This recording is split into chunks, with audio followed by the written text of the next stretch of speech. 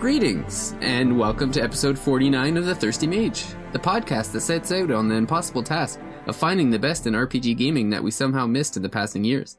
This episode, we achieved that goal by finding a gem of a game in Trails in the Sky for the PSP and PS Vita. I am your host, David Lloyd, and with me on this journey of finding undiscovered RPGs is the person who deserves credit for suggesting Trails in the Sky. He is one of the hosts of Radio Free Nintendo, and is known to drop an Estelle-worthy hot take in his day, Guillaume Viette.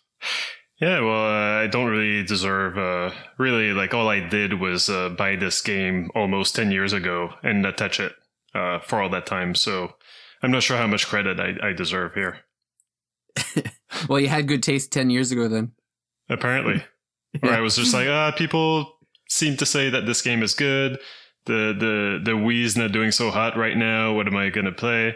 The 3DS is...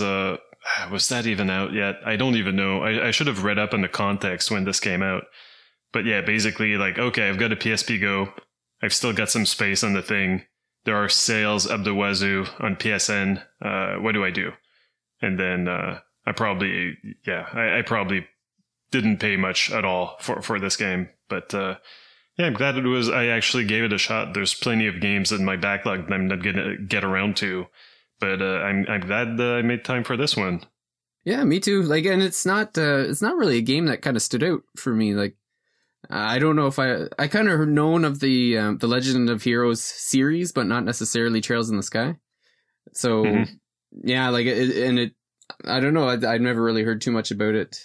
Well, there's a writer at Kotaku, Jason Schreier, who was kind of like one of the bigger Trails evangelists that I've seen online, and so but the thing is, like, his tastes and mine in RPGs don't exactly match up. Like, he seems to be tepid on Xenoblade. He really loves like Suikoden 2 is his favorite game of all time, it seems, and when I tried to play it, I was kind of disappointed. Actually, I thought it was a little bit too long, and I preferred the first one, to be honest. So I listened to his recommendation, but I really wasn't sure. But then when I actually started playing it, I was like, oh, okay, this is good stuff. I'm actually enjoying this. So, and I'm the exact same way. So had a real good time with it, but I guess we'll get into that in a bit, but maybe we'll start, if you happen to have a drink for us tonight. Yeah, I did. I tried to, play the game here, try to be a good guest. Being a team player. Yeah. So I got a beer from Le Trèfle Noir, the Black Clover, and it's called Ghostbuster, and I like GOSE, and I have no idea what is that a play on word for like something that's like it says it's an Imperial Ghost. Is that a thing? I don't know if I've never heard of that myself. A GOSE? Ghost? Yep. Yeah, so that's what it says it is. So, but really it's a sour beer. It says that it's sour and salty. So.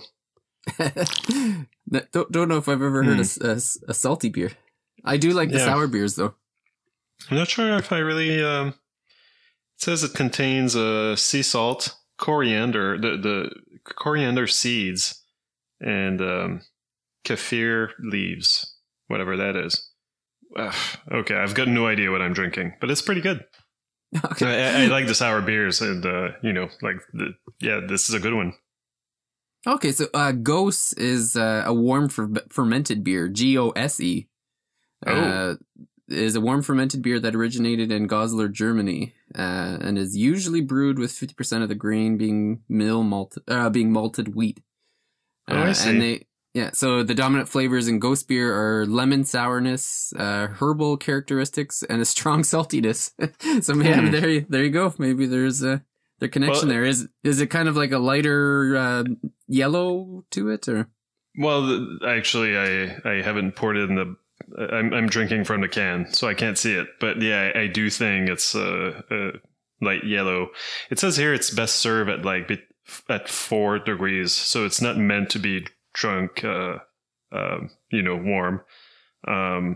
So yeah, I guess it's a fake Ghost. I don't know. It certainly seems like it's kind of in line with that German beer. So, and for me tonight, I also have a French beer. It's from La Voix Maltais. The name of the beer is L'Ambigu. I was looking at it and I'm like, oh man. You can just copy and paste what I just said when you're supposed to say it, and it will sound exactly like you said it. Oh, that's the perfect crime. That's what I'll be doing when it's editing time. So this one is an English bitter.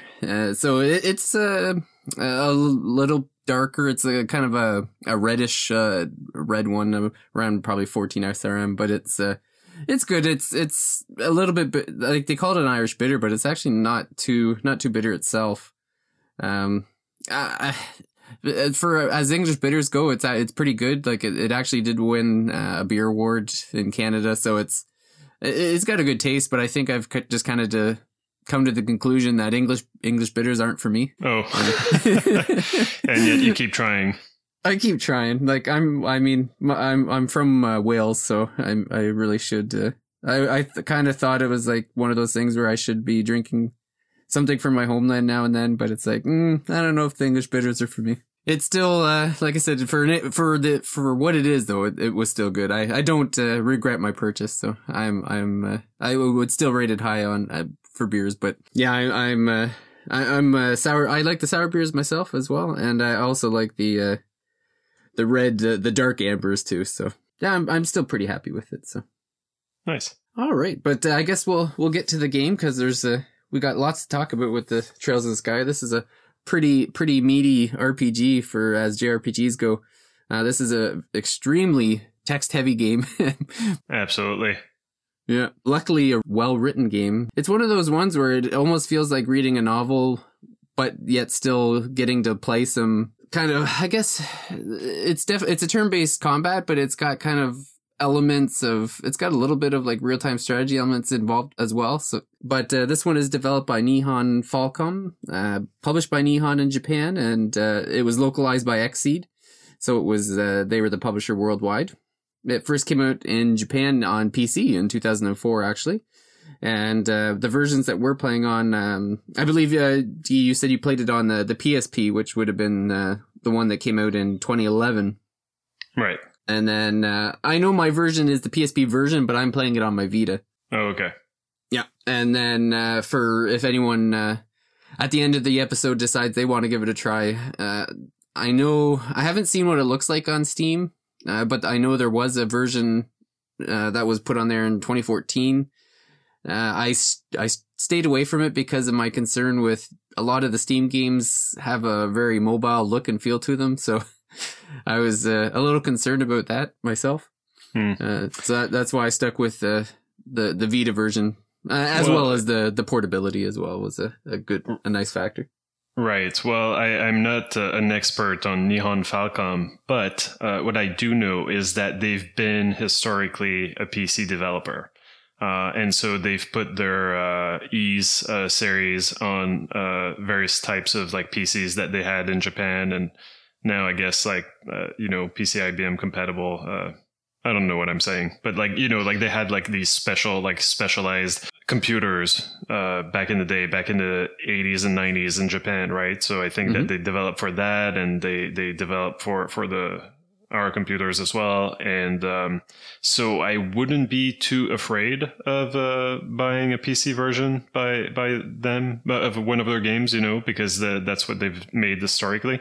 Okay. And when the PSP came out, they really embraced it. Like I did not know them to be a Sony developer before the PSP came out. And once the PSP came out, they just put all of their Ys games, like they made Ys 7 for PSP, then they remade 3 and a bunch of other Ys games for PSP, and then they just moved on to Vita from there. So the Oath in Felghana was made for Vita, and the Trails the Trails series. So Trails in the Sky was for PSP, and this series has had like I think almost like a game a year if you include like Trails in the Sky and Trails of Cold Steel and some of the other games that they've made in that kind of universe. So almost a game a year. And yeah, they just went from PSP to Vita and PlayStation 4. And Now, Trails of Cold Steel 3 is going to come out on Switch soon in April, right? And that's thanks to NIS America, right? Neon Falcom is not handling the porting themselves. They but they wanted a partner to port it for them, and so that's where NISA comes in. And they also ported the Oath in Felghana, Ys the Oath. I can't say these names. The latest Ys games. they NISA also ported to Switch. So I played a bit of that Ys game for Switch, and I know that a lot of these games were on PSP. But yeah, I think the Trails of the Cold Steel series is the one I know them, like where I've heard of them first. I think was with that series. Right. Yeah, I think that maybe like the more recent games have been in that series. I'm not sure when Trails in the Sky 2 came out, but yeah, I think it's one of the older games. Mm-hmm. But yeah, like one of the reasons why I started playing Trails in the Sky was because I had just finished. Oh my God, this is so embarrassing. I think I've been saying the wrong Ys title this whole time. It's not the Oath in Felghana. It's something Lacrimosa. Oh yeah, Dana of Lacrimosa? Dana of Lacrimosa. That's the one that came out on Switch, right? Yep. Okay, so cancel everything that I said earlier. I was not speaking about the Oath in Felghana. I was speaking about the Dana of Lacrimosa. And but I did play the Oath in Felghana, which is a remake of Ys 3.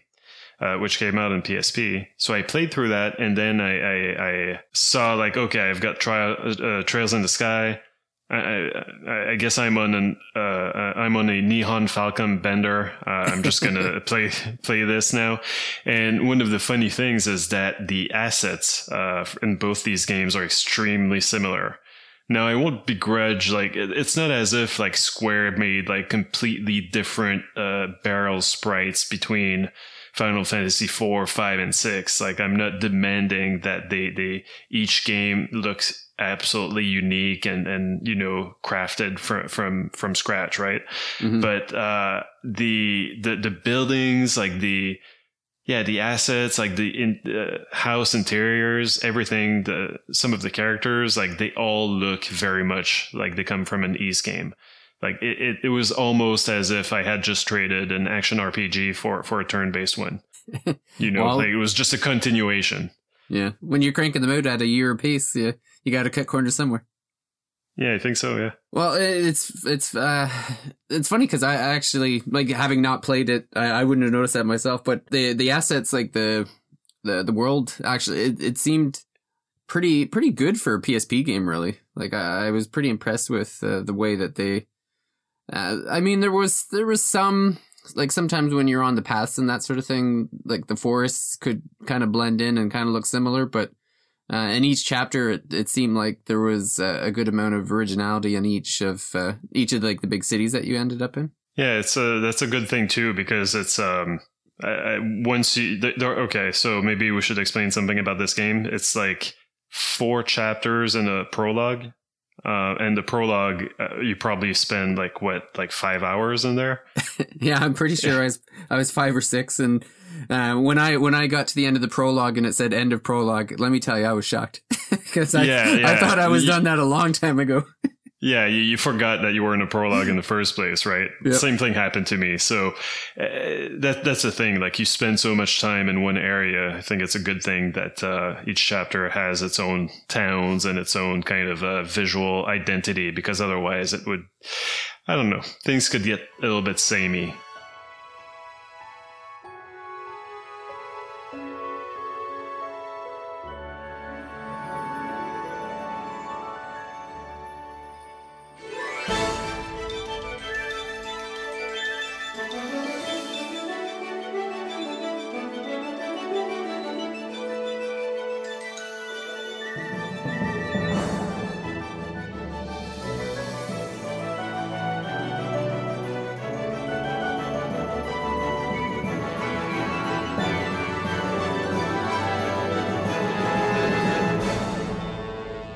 So I don't know, like, do we just describe the game here? Like, what do we do? Sure. Yeah, I can get into it here. So the the game basically revolves around two characters, which are Joshua and Estelle. But it begins with the introduction of Cassius Bright. So this is the dad of the two Estelle, and he's a well-known and capable bracer, which is I'm trying to think of like what to compare it to.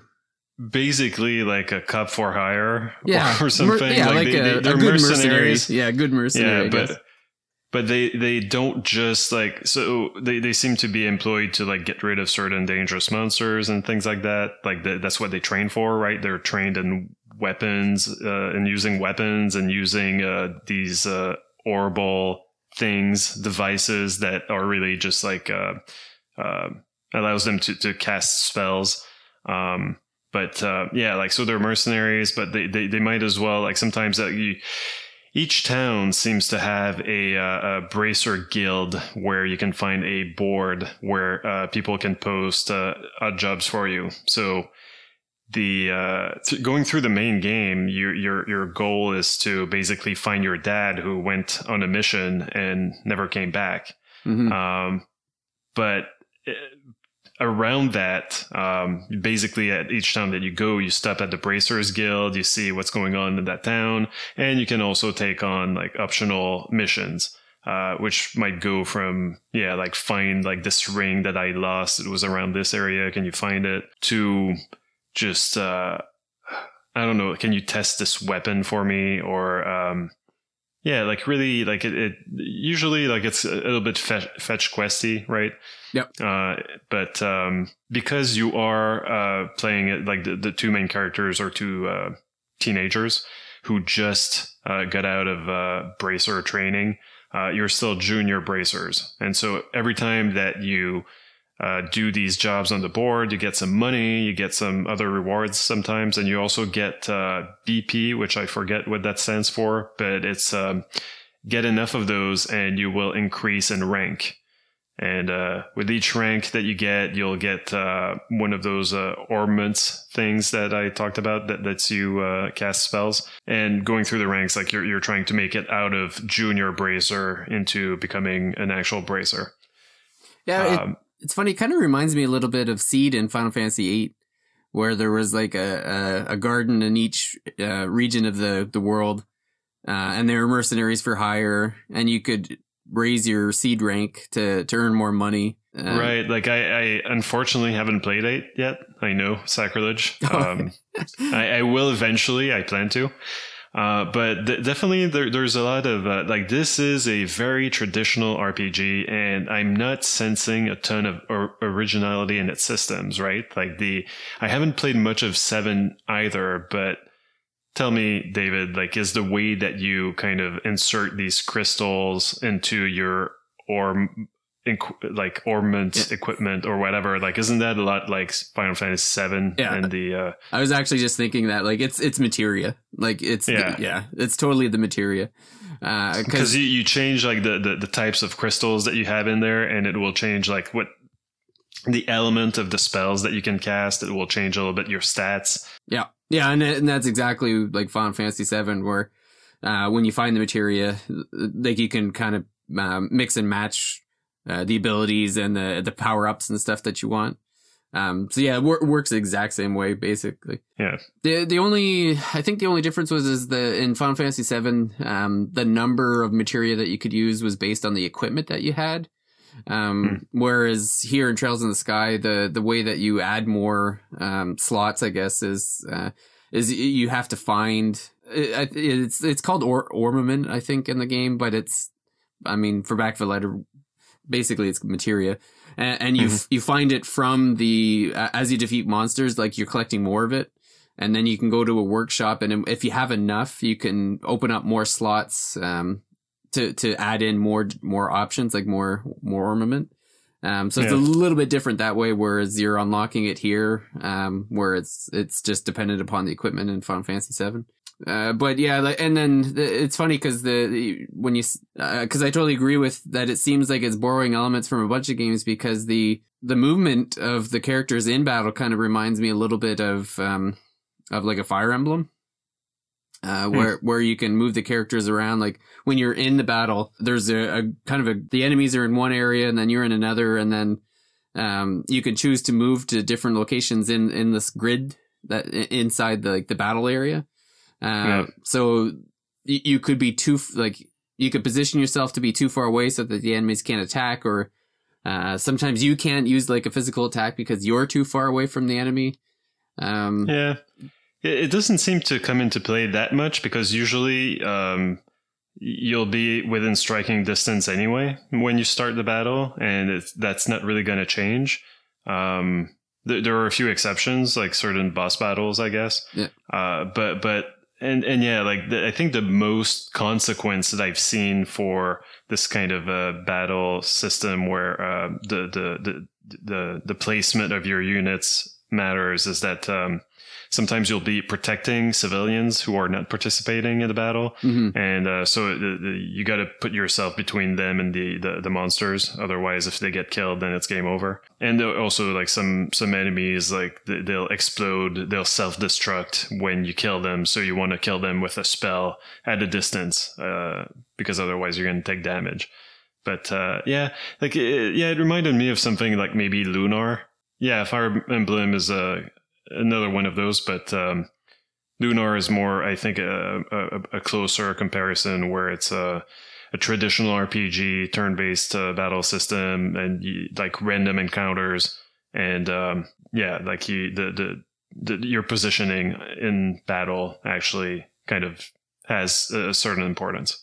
Yeah, and then even on top of all of that, it has the timeline where you can see which characters are going to be attacking when.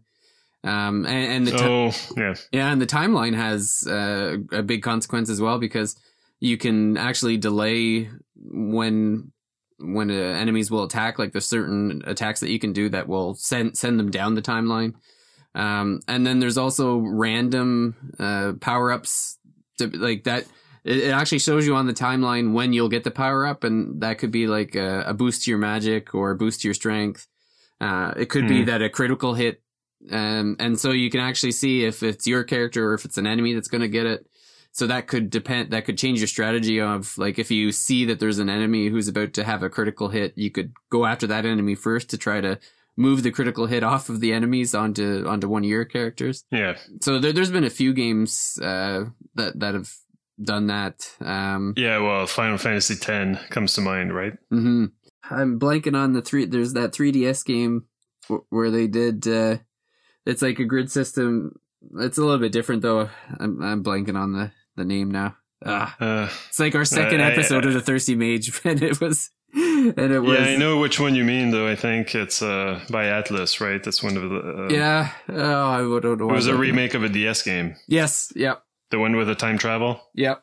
And I know exactly the one you mean, but the name escapes me right now. Oh, Perfect Chronology is the subtitle. Why can't Radiant Historia? Oh, there we go. Radiant Historia.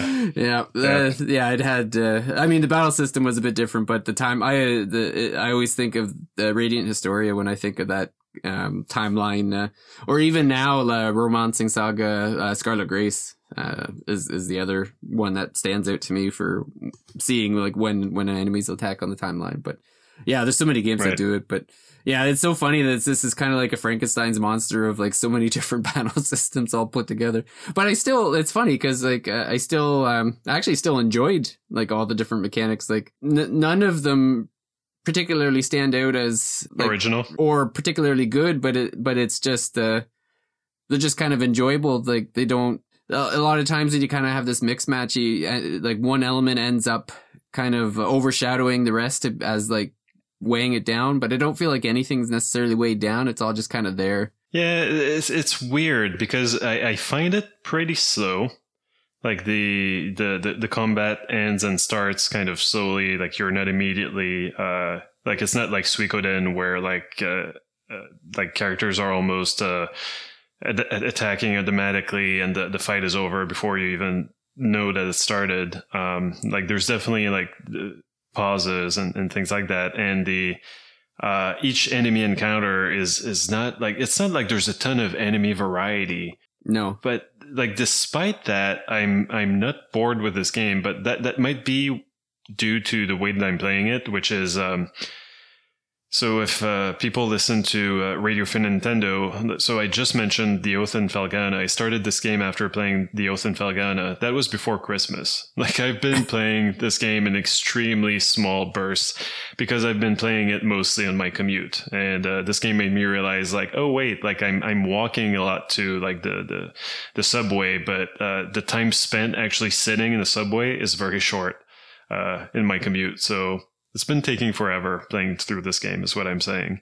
And yeah, like maybe that plays a part into why these qualities that this game has that usually bother me in a video game, in an RPG, aren't really bothering me. Like the pacing. I think that I should be finding this game more tedious than I actually find it to be. Like, historically, I would have thought, like, oh, a game like this is, I don't know, it's not my thing. But I'm playing this and I'm enjoying I'm enjoying it a hell of a lot. And part of it maybe is by, thanks to playing it through short bursts and discovering an RPG on PSP that I haven't played before. But I think and you mentioned that before, but the writing in this game is, I think it's some of the best writing I've seen in an RPG. Mm-hmm. Just before we get to the rating, one thing that might help with the avoiding the tedium is that I do feel like this game respects your time because it lets you save anywhere, which I love.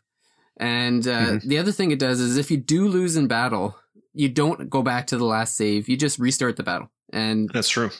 So I like that because there's a couple instances where it's like, I got into the battle and I noticed, like, I didn't notice right away that there was a specific strategy to win, or maybe I was a little under leveled when I went into the battle. But by allowing me to like repeat the battle right away, in a lot of cases I figured out, like, okay, I see what happened in the first battle. Now I'm gonna go do this strategy, and then I ended up winning in the second round. Especially there's a couple battles against the Sky Pirates where there's like 7 or 8 that come after you, and some of them have like special abilities that do certain things, and it's like, okay, I really should have targeted them first, or maybe taking out a couple of the weaker people early on or something, or so I do like that it respects your time that way. Yeah, and I don't know if you've it took me a little bit longer, perhaps, than it should have to notice this, but if you hold the square button when you're targeting an enemy with an attack, it shows you like their weaknesses. So that's news to me. Yeah. So hold, like, you choose attack or you choose a spell, and then like when it's time to choose on which monster you're going to cast it or which monster you're going to attack, hold down the square button and you get all the info you need that shows you the elements that they're weak to. And there's even like a little bit of text telling you if they evade a lot or if they only target female characters in your party or things like that. Well, that's gonna be very useful. You're welcome. I didn't know that I was going trial and error. So that'll be very helpful going forward. I don't even remember. I don't know did they ever tell us that in game? I don't think so. I think it was just me like trying different things at some point, and then I stumble upon that. The thing is, like, this is an earlier PSP game. I think that maybe there's some niceties now in RPGs that we take for granted that maybe weren't like widely spread back then. Widespread, I mean, back then. And another thing I want to mention is that if you're playing this on a PSP Go, bring your reading glasses. The text can be extremely small. For the main, like to read the dialogue, I find it to be fine. I've got normal eyesight. I can read them. But when I go into the menus, when it's time to decipher, like, wait, how many hit points do I need to heal here? Like, they're down to what? Like, I have to get really close to the PSP screen to be able to see. So, for some reason, recently, like on my last appearance, I think on the podcast, someone was saying that they were jealous that I was playing on the PSP Go. Oh yeah, Jordan. Yeah, he likes it. Right. Well, I definitely think that the Vita with its bigger screen is probably a much better experience. Yeah, I think the Vita screen, I could be wrong, but I think it's got a high resolution as well. So I think both factors would probably assist in that. There's definitely like a million menus. Like there's not enough time to go through everything you can do in this game because there's just so many menus. But that kind of brings us to the localization. So we were lucky enough. This is probably one of the first times that we've actually got to talk to one of the developers of the game. We just happened to come across Jessica Chavez, who was the lead localizer, like the editor for the localization team at Xseed at the time. So we got a chance to interview her about the process of localization and what she thought of the game. So we'll get into the story because really the main, I would say the main draw for this game is really the story, because it's I would say the majority of your time spent is really like enjoying a very well written story. Mm-hmm. And like you'll go for good chunks of time. Like it's text heavy too. I know one of the big things was that on top of the fact that the script is very text heavy and there's millions of menus, I think the final tally was like 1.5 million characters that had to be localized. And I know that Jessica had spent 9 months. I think she said she was working 12-hour days for 9 months straight.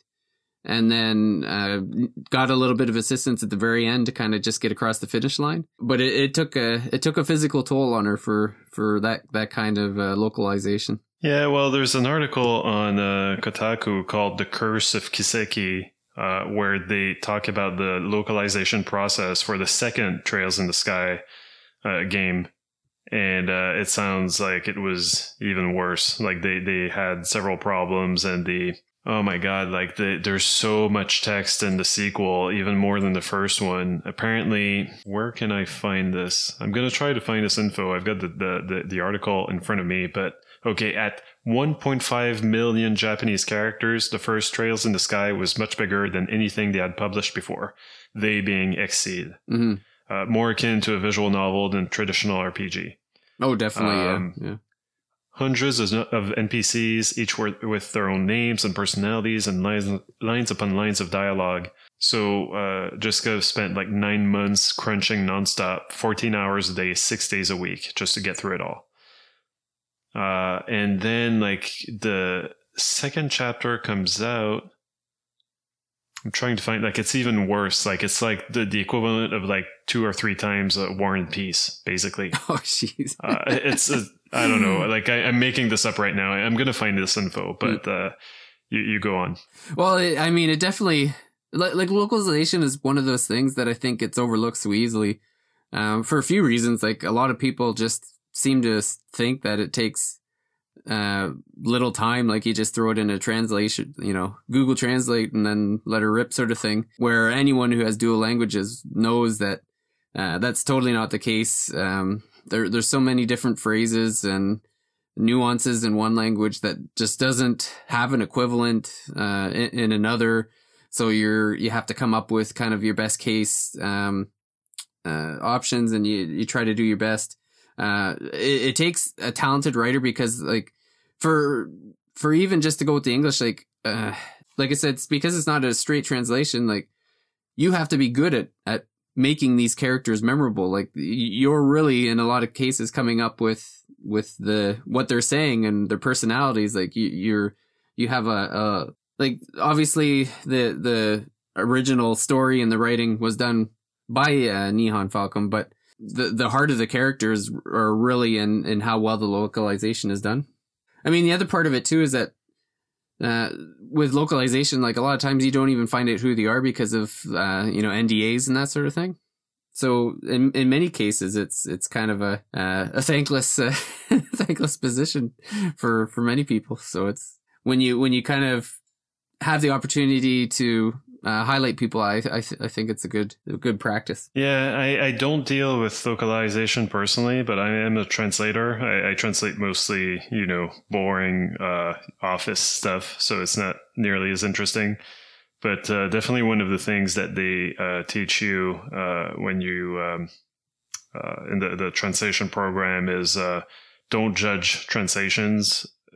Like you don't know the kind of the context in which they were made. Like even if they suck, you don't know. Like the deadline might have been impossible. The deadline required by the client or things like that. So like they might have been missing context and things like that. So I can only imagine dealing not like English to French translation, but Japanese to English translation, where you're separated by an ocean, in several time zones, and also by several years, because the people who worked on the game, maybe like they've moved on to a different company or have moved on to a different project. And so it's not so easy to ask them questions about, what does this mean? What did you mean when you wrote this? I can only imagine.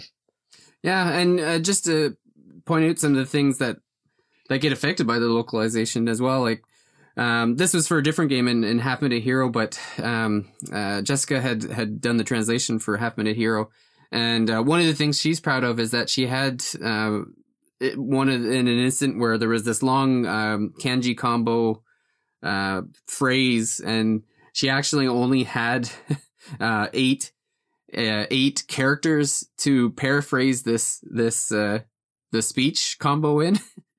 And she ended up coming up with U greater sign evil, which I mean is a rough translation of what it was, but yeah, just to go from how a certain amount of things can be said in less characters in Japan, and then you have to, or Japanese, and then you have to translate them in the same amount of space for English can be quite difficult. Yeah, it sounds absolutely brutal. Yeah. And then one of the neat things in this particular game that I know that you had noticed first, Guy, was the treasure chests in Trails in the Sky all have unique messages. Oh my god! Yeah, and they're all great. They're hilarious. So after you've opened a treasure chest, you actually have the option to check the treasure chest again, even though there's obviously nothing in it. And there's I should have looked it up before but to grab a few examples. But there's a lot of great lines in that are there when you go back to look. The one I remember is all that's left in the chest is disappointment. That's pretty good. Yeah. Like one of the few ones that I noticed. I think that the first one I tried that look inside the chest again, was like it said, "I feel empty," and I thought, "Oh no, is that like a screw up? Like is that a localization problem? Actually, like did they lack the context to know that this was a chest and it's meant to say this is empty, but they thought the character was saying it and they were saying, I feel empty." Like I thought honestly it was a mistake. And then I checked other chests and I realized, oh wait, they've all got their own unique little message. And I think that one of my favorites was this chest is as empty as your thieving heart. It was like, that's both cute and pretty funny. And this game has so much personality. I'm sure that a lot of the of course the credit goes to the original game, but being that we can't read Japanese, it's a little bit hard to tell. But like these characters are very anime, but they're very fun. They are definitely archetypes that I've seen before, but it's hard to put into words exactly just how good this localization is, because I feel like it's if I just say the stuff that happens in it, or like the way that the story unfolds, it's not going to sound that great because I'm not as good a storyteller, Yep. But I'm actually like really into what's going to happen next. I'm really into talking to every NPC.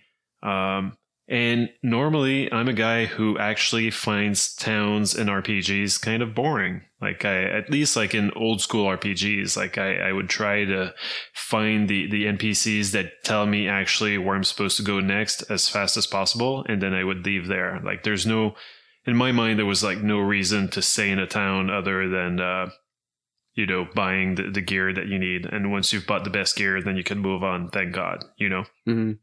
But in this game, there's so many NPCs. We've already mentioned like they're all named for some reason. Like there's no anonymous NPC here. They've all got the first name, and they sometimes like you do spend a lot of time in any given town. Like one chapter, usually you'll have this one big town. It will be your hub for the rest of that chapter. The chapter can go on for like 10 hours, and so every time that you advance the story, the NPCs also change what they're saying. And they all have these like inner lives. Like they all have these little stories that are happening to them.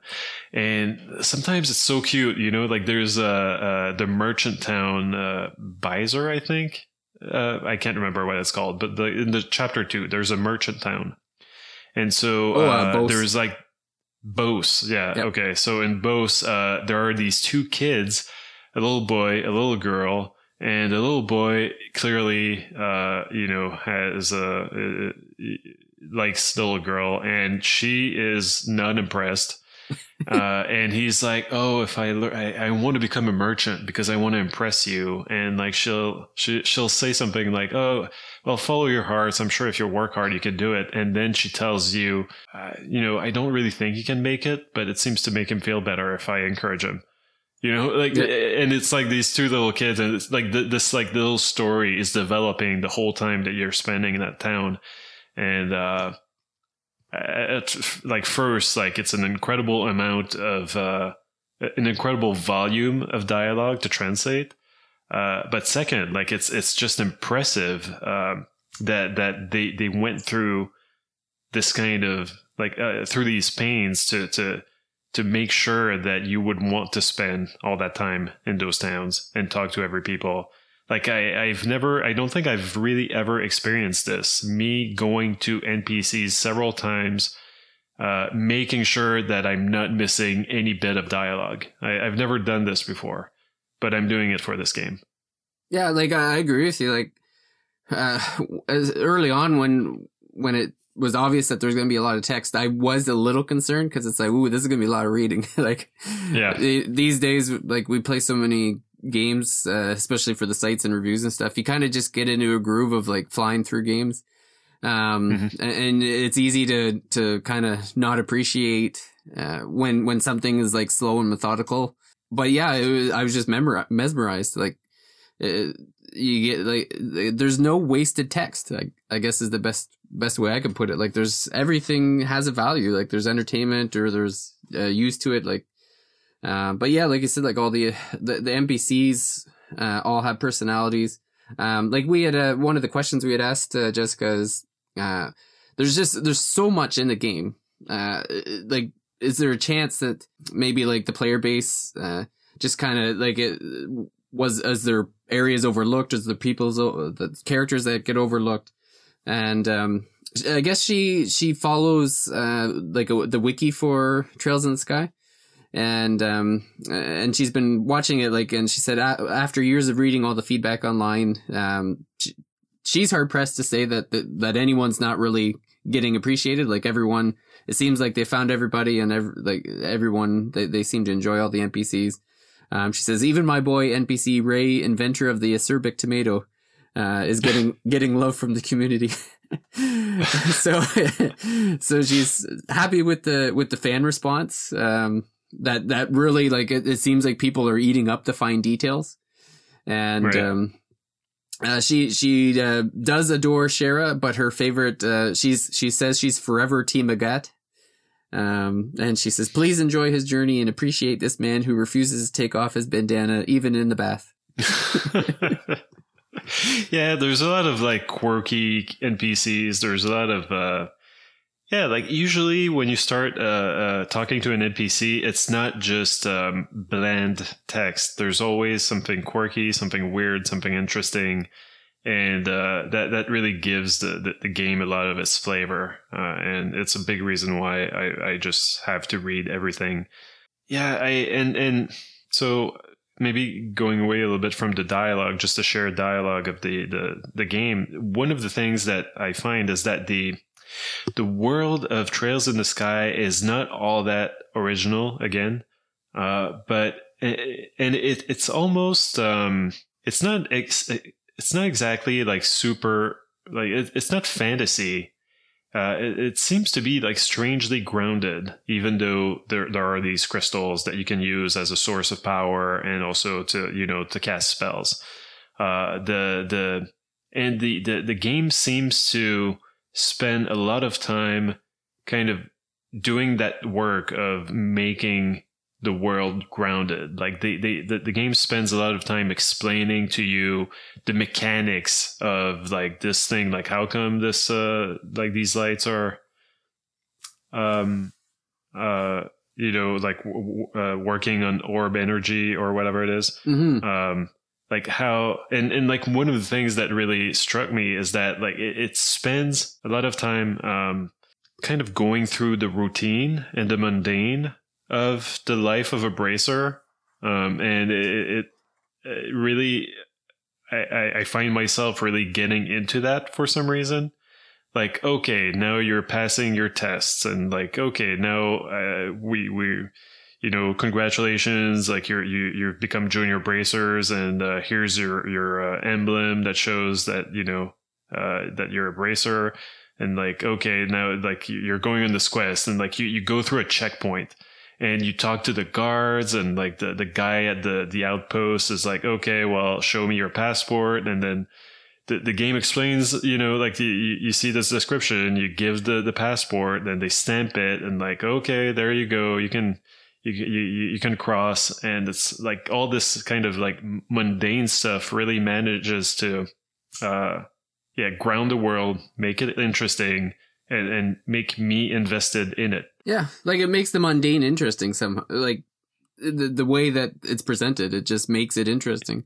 It's like you said, the with the ornament, like there's at the beginning of chapter 3, they explain how the ornaments, like the lights when they're on, they're meant to drive away the monsters. Like the light makes them go away, but when the ornament is not on, it actually attracts monsters because of it. They're attracted to the magical power, I guess. So you're in this, you're going like one, I think it's Bose is connected to, I can't think of the name now, but it's the technologically advanced city. But the connection is a tunnel. So you're just walking through a tunnel. There's really nothing in the tunnel. There's nothing interesting in the tunnel, but you just come across, it's like, oh, there's a light that's off. And then this girl like comes running by, and she's like, did anyone see the light that's off? And they're like, oh yeah, I saw it back there. And she's like, oh sweet, I gotta go fix it. And then the two of them kind of look at each other and like, maybe we should make sure she's okay. And then you go back and you see that there's like, oh, well, while she's trying to fix the light, all these monsters are like converging on her. So you beat them off, and she fixes the light, and you just make your way to the city. But it's like the mundanity of like, a street light's out, someone's got to go fix it. And then all of a sudden it's like, oh, but there's monsters. So.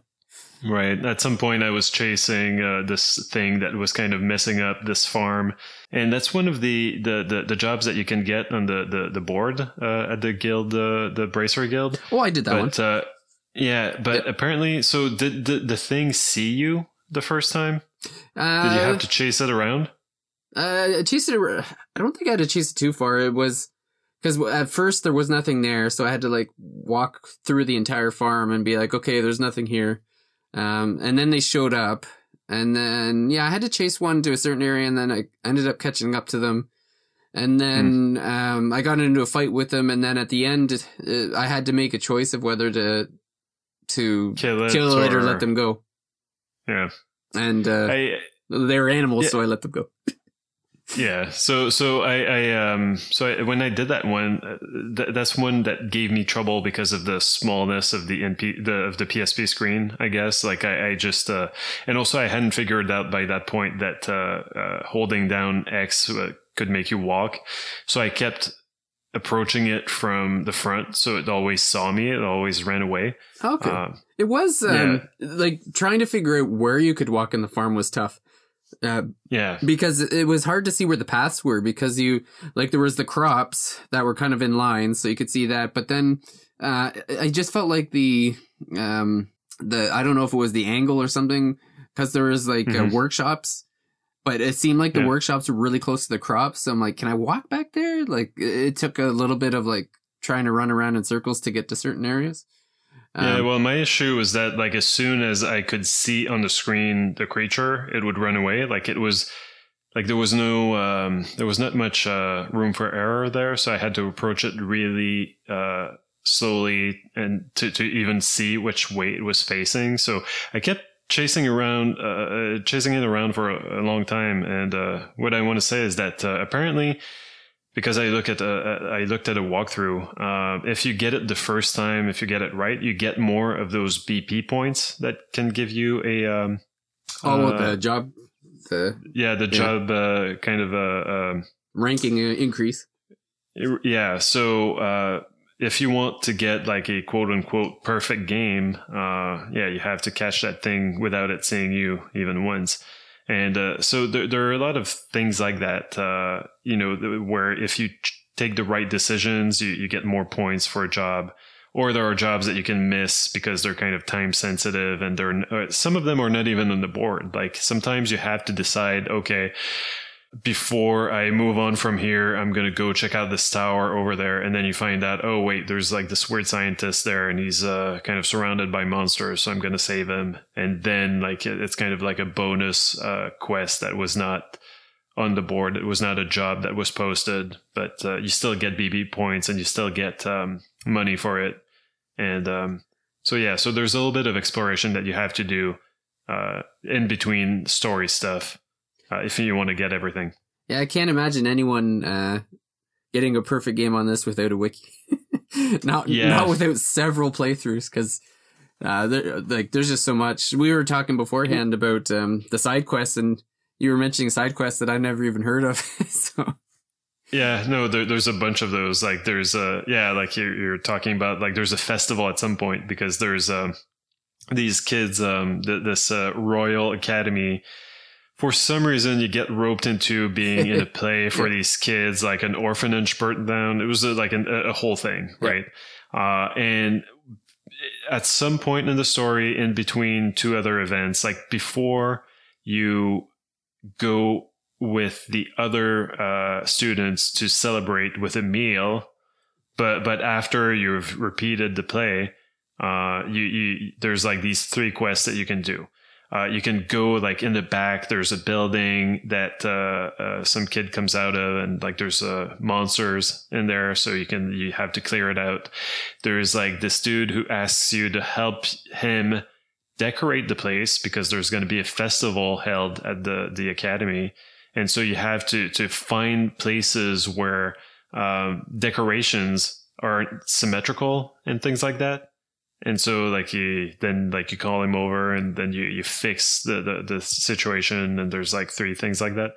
And there's also like this one student somewhere who's like, I need these 3 volumes for my research here, but like people just didn't put them back in their place. So like you have to go find like these 3 books for him. And again, like these are completely optional, and I did them all, of course, because I wanted to get as many BP as I could. And so that's why I haven't done the play yet. So that's where I am in the game right now. Like, so you're in chapter 3, you told me. Yep. I haven't finished chapter 2 yet. I'm guessing that's pretty soon. Yeah, you're not too far from the conclusion of that one. Yeah, I think I might have did the third one that you mentioned about the books. I think I found the books, but I don't recall doing the decorations. The only thing I remember, I guess because I can't remember if it happened before the play or after. Did Joshua leave for a little bit before the play? No. Okay, then I'm going to leave it. Well, no, wait. He yeah, you're alone with the girl for a bit. Sure. Oh yeah. Well, there's a silver-haired guy comes along. Okay. I'll leave it at that then. I don't want to spoil it for you. Okay. That's the only one I remember. Maybe it was after the play. But yeah, that's the conclusion. The conclusion of that chapter 2, I really enjoyed. It was and it's funny too because the chapters don't really it's a very clean break between chapters. Like when the events that happen in chapter 1, you move on to the next city. You have all new NPCs, all new companions, all new story. And there really isn't much of an overlap at all, other than the fact that you're looking for your dad. That's really the only thing that continues on throughout the story, is that it's like, okay, we're kind of working our way up the Bracer Guild while we're looking for our dad, but everything else is pretty self-contained in the regions. Yeah, that's the thing, right? Like the story, the plot is unfolding at a very slow pace, but even though like a lot happens within any given chapter, but like the prologue is entirely like you are kind of just I don't know, like being a kid going through your bracer studies or whatever, and then it ends with your dad going away on a mission. Actually, no, it ends with the news of your dad not coming back. And so then chapter 1, you go to this other town, but there's like this problem with because of course the cities are connected with these blimps. We'll call them blimps. Yeah. But the blimps are grounded because there's been an incident, something or other. Like I'm not gonna. Yeah, I guess I don't have to explain exactly, but yeah, there's been an incident, so the blimps are grounded. So you decide, okay, well, we're trying to become bracers anyway, and I don't know, like your dad gave you this advice that you should go around, like you should know the cities that you're trying to protect, like you should know the towns that you are trying to serve as a bracer. So you decide, okay, well, you know what, we're just gonna walk it, and we're just gonna walk the entire empire basically. And so that's the one thing, right? Like this game is called Trails in the Sky. You would expect some sort of Final Fantasy airship, extravaganza, like maybe a Skies of Arcadia situation where you're just roaming the skies all the time. Nope, you're always on foot. The blimps are grounded, and it's kind of It was surprising to me when I played this game. I thought like Trails in the Sky, well, that evokes like adventures in the sky, but nope. Well, and the one time you're in a plane, they don't even show you, like they don't show the actual plane. It's just like you stow away in the plane and then you end up in the other area getting out of the plane. So they kind of skip over that whole, like how you got from one place to the other, which was kind of funny. That chapter actually had, I think, my favorite NPC so far, Olivier. Right. Yeah, it's pretty fun. Yeah. Gets thrown in jail because he drinks an expensive bottle of wine. Yeah, that's worth like $1 million, whatever the currency is. A million Mira. And then the person that who actually like paid the money didn't seem too bothered by the fact that he had drank it, which is kind of funny. And I guess it kind of reminds me too, because I enjoy Dandelion from The Witcher, and he kind of reminds me because he's a bard. And he's got that same attitude where he's like hitting on I don't think he hit on Estelle, but there was definitely like there's some chemistry there with Shara for a bit. Right. Well, he hits on Estelle. He doesn't hit on Estelle, but he does hit on Joshua. Right. Yeah. Yeah, so that game plays it loose a little bit with the, like their teenage characters, and he's an adult. So I was like, ugh, that's icky. But I don't know. It seems like that's I don't know. That's a lot of Japanese RPGs these days, it seems. Yeah, I feel like they did a good kind of straddle the line, I guess, because the game makes you, like, they point out that it's icky. Like, it's sure. Like, it's not just they don't just accept like, oh, that's just Olivia. Like, no, they call him out. They're like, no, dude, this is gross. Like, settle it down. Yeah, and then it's funny too because she's Jessica actually Olivia was one of her favorites too because she felt that he always still would steal the scene that he was in. She likened him to an RPG version of Oscar Wilde. Always in pursuit of beauty and a good time, and never without a clever or suggestive turn of phrase. And then Shara just like drinks him under the table, basically. Yeah. Like just. She reminded me of that other Xseed game, Seren from Last Story. Where oh right, yeah. Yeah, she's a lush. Yeah. And the games, the characters in the game keep pointing that out as well. Yep. But it's funny too because Shara, like, they make her. One of the things I found funny too was there was one scene where she was drunk and she got Olivia drunk, but her character portrait changed where.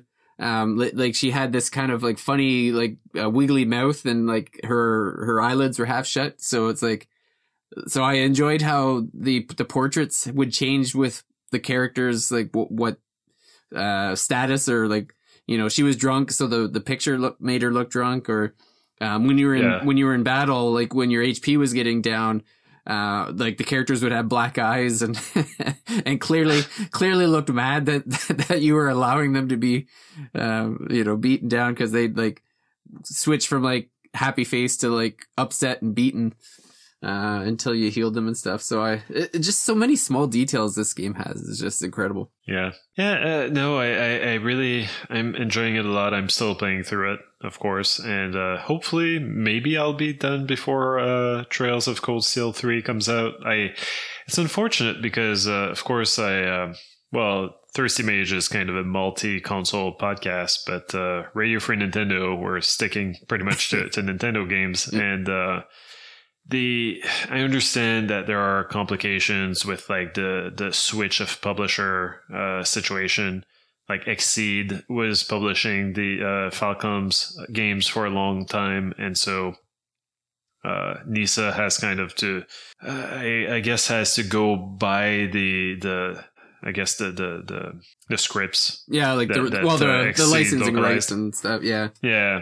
Yeah, so they do have a deal with Falcom, but like if they were to put the entire back catalog on Switch, I think that they would have to buy the rights or buy those scripts, those translations from Xseed, and maybe they're not willing to do that. So instead, what they've been doing is saying that, Trails of Cold Steel 3 is the perfect place to start playing the Trails series.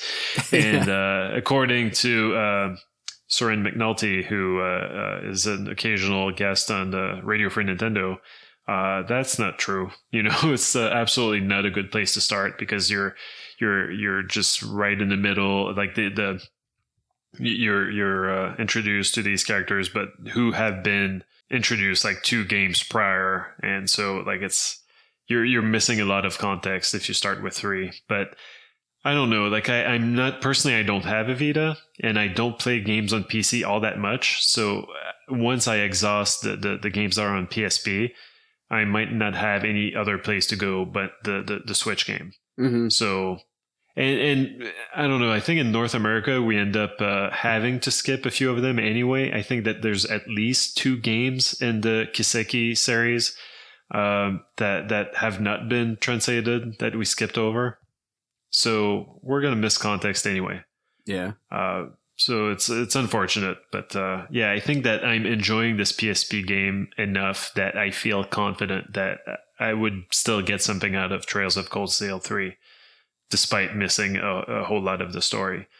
Now, of course, I from what I've heard, Trails of Cold Steel can be pretty different. Like this is a very straightforward. Like you've got this party that you follow, like on this adventure, you go from town to town. It's very kind of linear. I think that some of the games in the series are more Persona-like. Yeah. They're like in an academy. It's like there's from what I've seen, actually helped somebody do a video review for the third one for PS4. From what I can tell, I didn't actually get to play the game. I was just looking at the footage, but yeah, it's very Persona is probably a good way to put it, because it's like an academy where there's like a lot of interactions between the students. And yeah, like you're choosing, I think you're building relationships and stuff with the characters in there. The combat, I'm pretty sure the combat was still turn-based, but is definitely different than what we're playing now. Like it's a more modern turn-based style. Yeah, I was just looking it up. It looks like, yeah, like, so Xseed, I think, owns the license, like the publishing rights to the first two, and then Trails of Cold Steel 3 was actually published by Nisa. So Xseed wasn't part of it. So I guess that's why it was easy for Nisa to port to Switch, because they already own the rights. So yeah, like you said, they'd have to find a way to pry it at Xseed, if they wanted to do those first two. This is the last call for alcohol this evening. Drink up, drink up, drink up, and order again. This is the last call. That was actually what I was thinking for last. Sorry, I just saw. That's okay. Are you going to insert that music right before I talked? Yeah, I'll just do it earlier. That's no problem. Well, yeah, you kind of answered. I guess like you're interested. I'm just looking up while we talk, like how we could get around, because yeah, like it looks like the Vita has two. Like the PS Vita has Trails of Cold Steel 2. Oh, you don't have a Vita though. You have a PSP, right? I don't. Yeah, so I would have to play those on like Steam on PC. Yeah. Well, you could play on PS3, but not all of them. Some of them are on Vita or PlayStation 4, right? Well, Trails of Cold Steel 2 is on PS3. Let me just check. Trails of Cold Steel 1. No, it says that's on PS3 as well. Okay, well that's good news. So yeah, so Trails of Cold Steel 1 is on PS3, 2 is on PS3. The third one I know is on PS4, and but it's also on Switch at that point. Just get the Switch, yeah. And then there's Cold Steel 4 has been out for a couple years, I think, and I'm pretty sure it's like in the process of being localized. Just getting back to the last call topic, where I was going to ask if having played Trails in the Sky, you're obviously interested in seeing what Trails of Cold Steel is like, I guess. Yeah, no, I am. The problem is I think I'm going to have to cross that bridge when I get to it, because I'm interested in a lot of things. Yeah. As I said, I've been playing this since before Christmas, and we're in March now, so it's been a while. So it's taking me a lot of time, but I've been inspired by you, David. One RPG for every console. Yes, it sounds like a campaign promise, but it's your way of life. And I've been like, well, maybe I can't do like both 3DS and PSP. Like I've only got one portable that I can bring with me.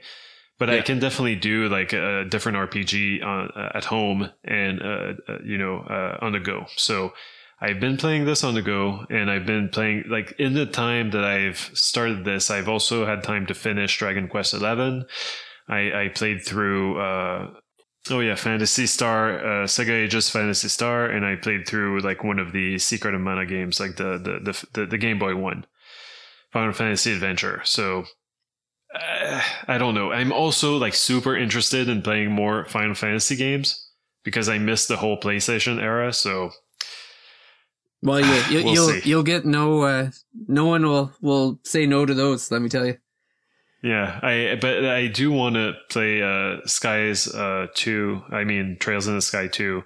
I think that one, I've seen complaints online that it never goes on sale, so we'll see. I might just have to buy it for full price at some point. I think if I can, I will go through them chronologically.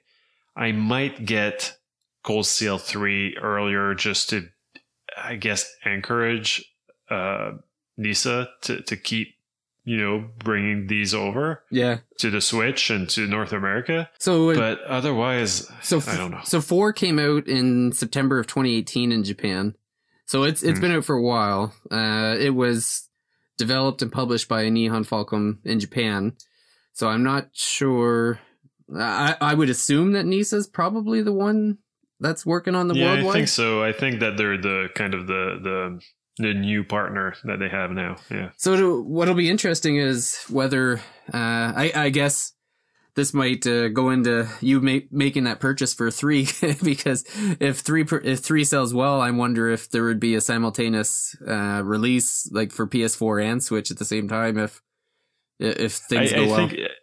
Yeah, no, I wouldn't count on that, unfortunately, because as I said earlier, Nihon Falcom mostly they're mostly PC and Sony developers, and I think that there are interviews out there of them saying like, look, we're not gonna make these games for Switch. We're not gonna port them ourselves. We don't know how. We don't have we don't know the system as well, and we don't. I guess we don't have the ins. Like we don't have the.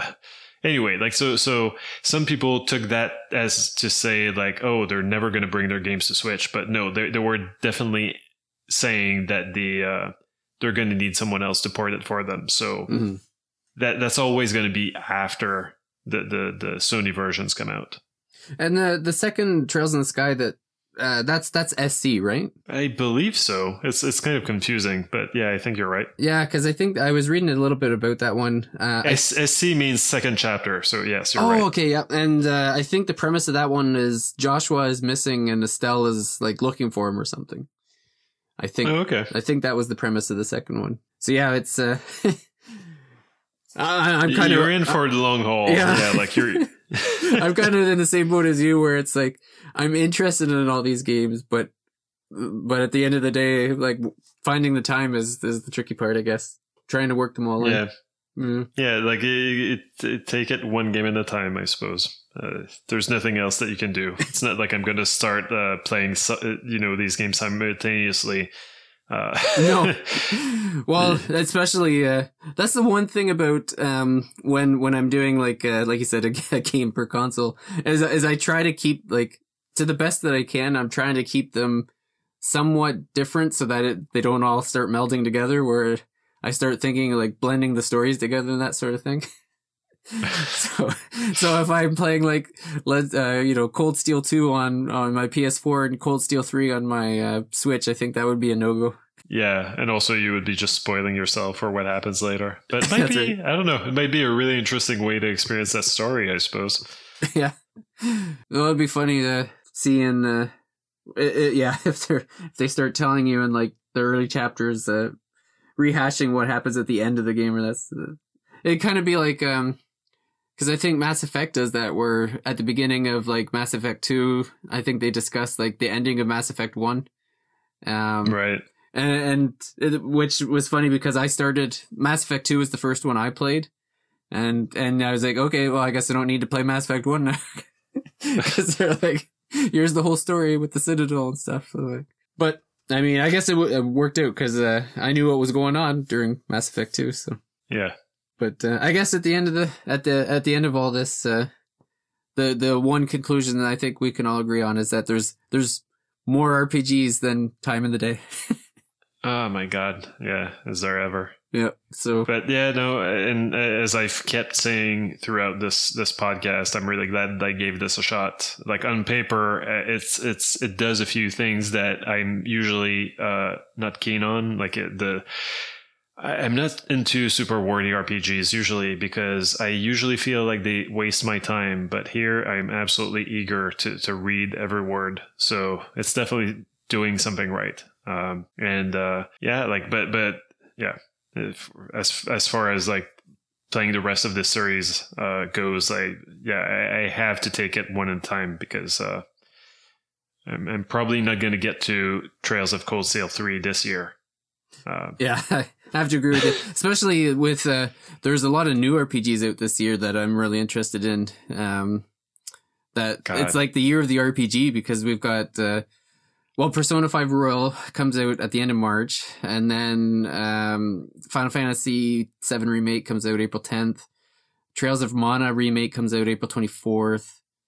I'm playing through the original version of that right now in Collection of Mana. It's good. Oh yeah, I enjoyed that one. I played. Well, I don't know if I got completely through it, but I played it when it first came out and really enjoyed it. Nice. And then Cyberpunk comes out in September. And I know there's stuff that I'm missing in between because it. Yeah, I think you already named like 1,000 hours of gameplay, you know, so. Yeah, so that's. But one of the favorite things about this podcast is I'm playing games I would never have picked myself. So I'm thankful that you started playing this one, and it's always like it always amazes me when you find a game that you never heard of and you don't think, you're like, if I hadn't heard of it, it can't be that good.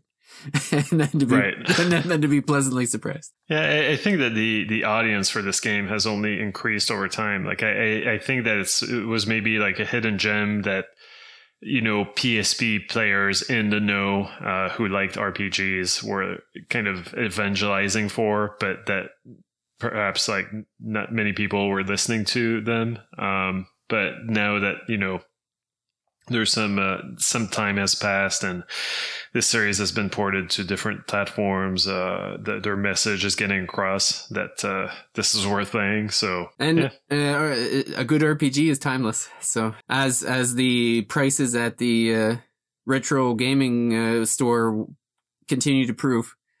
Yeah, I gotta say, I'm really happy that for once I'm on the podcast of the 30 Mage where I actually like the game that we've been playing. Yes, right. Because we all, you know, Jordan and you and I, like we all had our reservations about that story and about Final Fantasy V even. Mm-hmm. But finally, this is like an unreservedly that's right. good, even great RPG, and I'm so happy that I get to gush about it for once. Yeah, that's right. Well, and before we wrap up, I just want to. There's one last response from Jessica that I missed so far, and I just want to get it out because, and I just want to thank Jessica very much for taking the time to do the interview with us. I know she's now, like, she's no longer with Xseed now. She's a freelancer living in Japan, and she, as someone with 2 kids knows, finding time to do things is always a battle. And I know she has 2 young kids and is very busy, and she took the time to answer our questions, which we were very appreciative of. And I actually, I'm going to do the response first, but then I'm going to plug a game that she's working on. Okay. So the last question that we didn't talk about that we asked her about was that Joshua and Estelle really are like the beating heart of Trails in the Sky. Like they really, their relationship really drives the game. It's a complicated and it's very well written. And we just asked her that, looking back at those 2 characters, what about their personalities stood out the most? And she had said that a lot of it came from the Falcon team because they created and delivered a refreshingly sincere relationship through the writing, that she did her best to convey what they were trying to present in Japanese. She wanted to keep the nuance and personality. For Estelle, she wanted to maintain the sincerity, determination, and the spunk that she showed, and that she was always straightforward in nature through her speech, and she always wanted to highlight this. One of her favorite sayings was she would always scream "Holy Stregus," I think is the way to pronounce it, which is the sneaker brand in the game. Which is, again, like, it's one of these mundane things, but it's just the detail is terrific. And then the Joshua being a more reserved was the perfect foil for the 2. So she just felt that they complemented each other beautifully, and that brother-sister relationship really shone. So so that's the last thing we asked her. So again, the terrific game, terrific writing, and like you said, I understand the original developers did a good job, but it takes a good localizer to translate that into English. It takes a good writer and someone with a lot of attention to detail to get through all those menus and the text and everything that she did. And the thing I wanted to plug is that she's actually working on her own game. It's a point-and-click adventure called The Library. If you follow her on Twitter, which I'm going to find while I talk so I can tell her what the Twitter handle is. Protagonista. Yeah, so it's at HPROTAGONISTA. So you should give her a follow because yeah, like I said, she's working on some games that she talks about a bit, but she's also working on her own game, which looks pretty neat. So it's she shared a bit of it today. So it's a mystery point and click adventure. It sounds like the same amount of detail she put into Trails. This is like a character trait of hers. It sounds like there's going to be a lot of detail in the library. So everyone should keep an eye out on that. Nice. Alrighty. So I guess that's. Is there any final thoughts that you might have on Trails in the Sky? I think both of us give it 2 thumbs up for anyone who thinks that they may want to pick it up. It was actually pretty cheap, I think, on the PS Store. I don't recall. I might have got it on sale, but I think I feel it was only like $15 or $20, I think. Right. It's probably pretty discounted at this point. I don't remember because, as I said, I bought it a long time ago. Yeah. Final thoughts. Do play this game. I really like Estelle as a character. I didn't think that I would, but she's a lot of fun.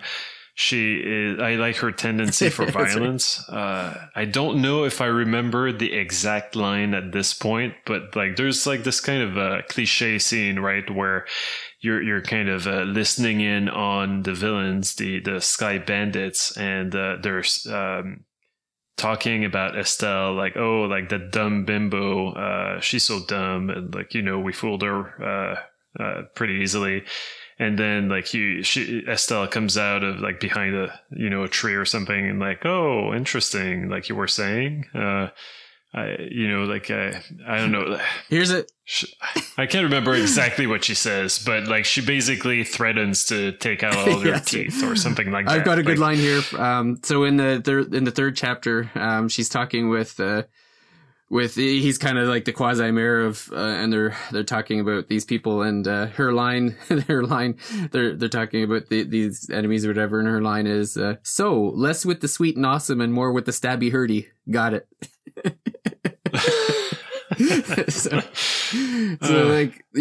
she's got a lot of great lines in this game. She's definitely a standout. Yeah. Wholeheartedly support, it's exactly what you said. Playing this game, I was surprised by how into it I was. It's such a slow and methodical, thought provoking. It's you just get wrapped up in the story. And playing the amount of games I've got on the go, I'm really in this get through it and get her done attitude. But this is the first game in a long time where I've actually enjoyed just slowing down and taking it in.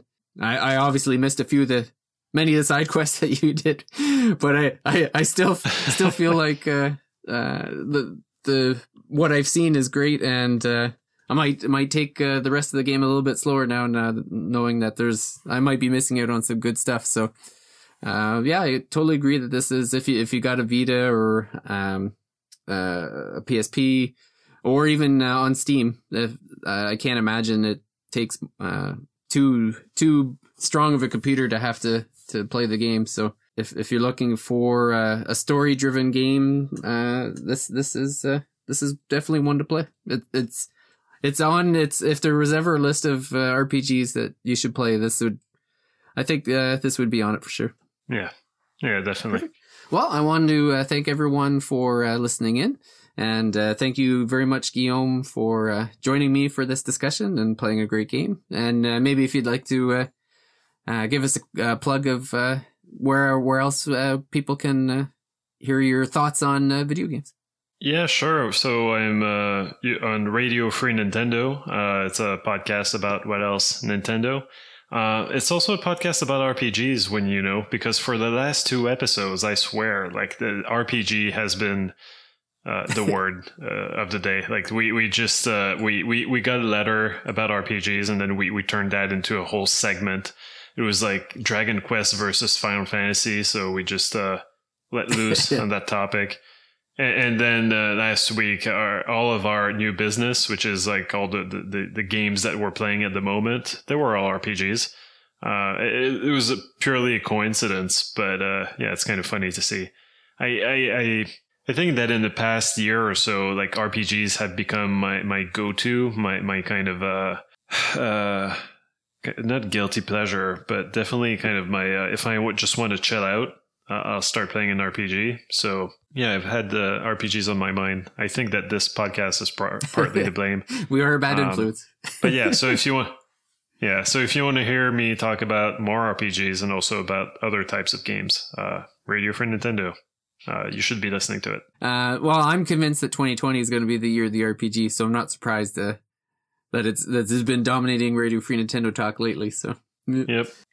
Tokyo Mirage Sessions is a good game that you should be playing. Oh yeah, I've got that on Switch. I started it. I got through. Where am I now? I'm not very far into it though. I got through. I guess it would be like the prologue or whatever the first dungeon is, and I'm in the second one now. Is that the one with the mannequins with the sleeves? Oh no! So yeah. I got past that one. I'm in the one after that one. Yeah. Okay. Yeah, the sleeve thing is probably like the most fiddly that game gets. Okay. So it's probably good that you're past that. Because because that dungeon didn't leave a great first impression on me, so that's probably why I've kind of put it to the side where I'm like, I don't know. I wasn't overly thrilled with that, but if it gets better, I bet I should probably get back to it then, I guess. The combat system was certainly interesting enough. Yeah, it keeps, kind of building upon itself too. So if you like battle system, I think you should enjoy the game in general. But yeah, like at first, like that dungeon with the mannequins, I thought, oh, okay, this is interesting. It's pretty puzzly. But then, oh my god, it overstays its welcome a little bit. But yeah, don't get discouraged. Get past that point, and I think the game gets better. All right, well, overall. I'll get back on the wagon then. I don't think. I was just thinking of the Switch game I was playing was Underhero, which is kind of interesting since last week we had a Paper Mario episode because Underhero is very Paper Mario like. It's about a 10 to 12 hour game. I'm only a few hours in myself, but I know Jordan and Casey both love it, and it has a very Paper Mario battle system, a little bit more. Like it's with Paper Mario, like the 1,000-Year Door. It's like where you choose the action and then you kind of do the like little mini game part of the action. But this one is more real time in that sense. So if you listen to Paper Mario last week and you're looking for something on Switch, it might be worth looking into the Underhero. But for my Switch game, I might have to switch back to Tokyo Mirage Sessions. So I'm definitely a sucker for Atlas and Square. So have that on Switches makes I should probably get back to that and finish that one. So yeah, and so if you so we've been expanding a lot of our coverage lately for the Thirsty Mage because the more RPGs I play, the more I get sucked in. So just to make sure that to check out our YouTube page. So I played through the Final Fantasy demo, and actually we have a video on there that shows the difference between the new kind of hybrid combat style and the turn-based style that Square had told us that they were including. So it kind of shows the difference between the classic and the hybrid. And we're going to be doing coverage on there for RPGs of all the consoles and platforms and that sort of thing. And you can also follow us on Instagram and Twitter. So both are at The Thirsty Mage. And while you're on Twitter, you might as we're connected to Radio Free Nintendo as well. So you should follow them and your sentient podcast Twitter. Yes. I'm not the one who's the mind behind that. Most of the time I'm not the one updating it. Yep. But yeah. And then it's funny you changed your profile picture recently and it completely threw me off because I was so used to like looking for the pictures when I'm going through it and I'm like, oh, he's got a new picture. Yeah, it's actually an old picture that I had, but I've become a little bit I would say paranoid, except apparently it's not paranoia if you're right. The whole like the companies kind of scrubbing the internet to find your likeness and to update their facial recognition software, like it's got me scared a little bit. So I kind of took down any photos of my actual face and I replaced it with my me just being super graceful. I wish I could dance like that. Yeah, well, if there was ever a use for Miitomo or I don't know what game that was. Oh, it's a Tomodachi Collection. No, Tomodachi Life. Yeah, my daughter's got that one, so that's a good idea. All right. Nice. Well, I guess we'll finish there. And like I said, thank you very much, Guy, and we'll see everyone out at the next Thirsty Mage. Bye. Bye.